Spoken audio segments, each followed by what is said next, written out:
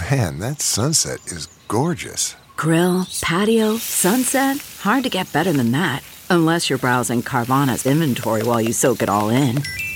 Oh, burger time. So sit back, get comfortable. Carvana's got thousands of cars under $20,000 just waiting for you. I could stay here forever. Carvana, where car buying meets comfort meets convenience.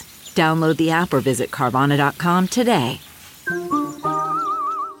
This is Lou Dobbs with the Great America Show midday update for December 17th.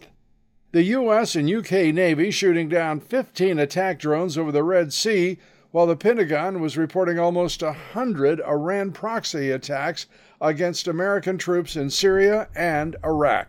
66 of those troops wounded, 19 of them with severe brain trauma, and no response from the White House, no response from the Pentagon, which is apparently caught up in DEI drills and has no time or resources to protect our forces. By the way, our military is now the smallest it's been since the beginning of World War II, 1.3 million, and unlikely to improve without massive enlistment bonuses or a return to the draft.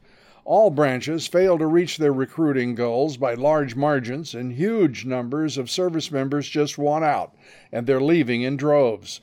And with Biden and Lloyd Austin mandating vaccines and pushing Marxist critical race theory and DEI, diversity, equity, and inclusion, there's no wonder.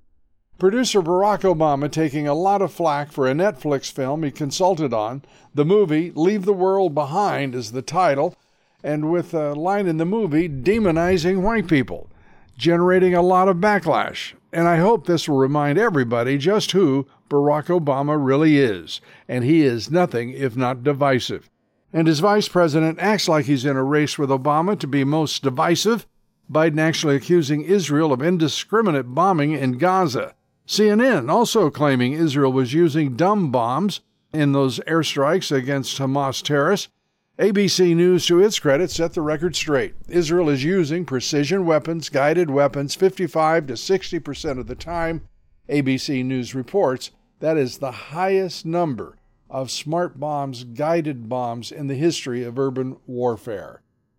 Our guest today is William Jacobson, professor of law at Cornell University. We'll be talking about the rise of anti-Semitism and anti-Israel bigotry.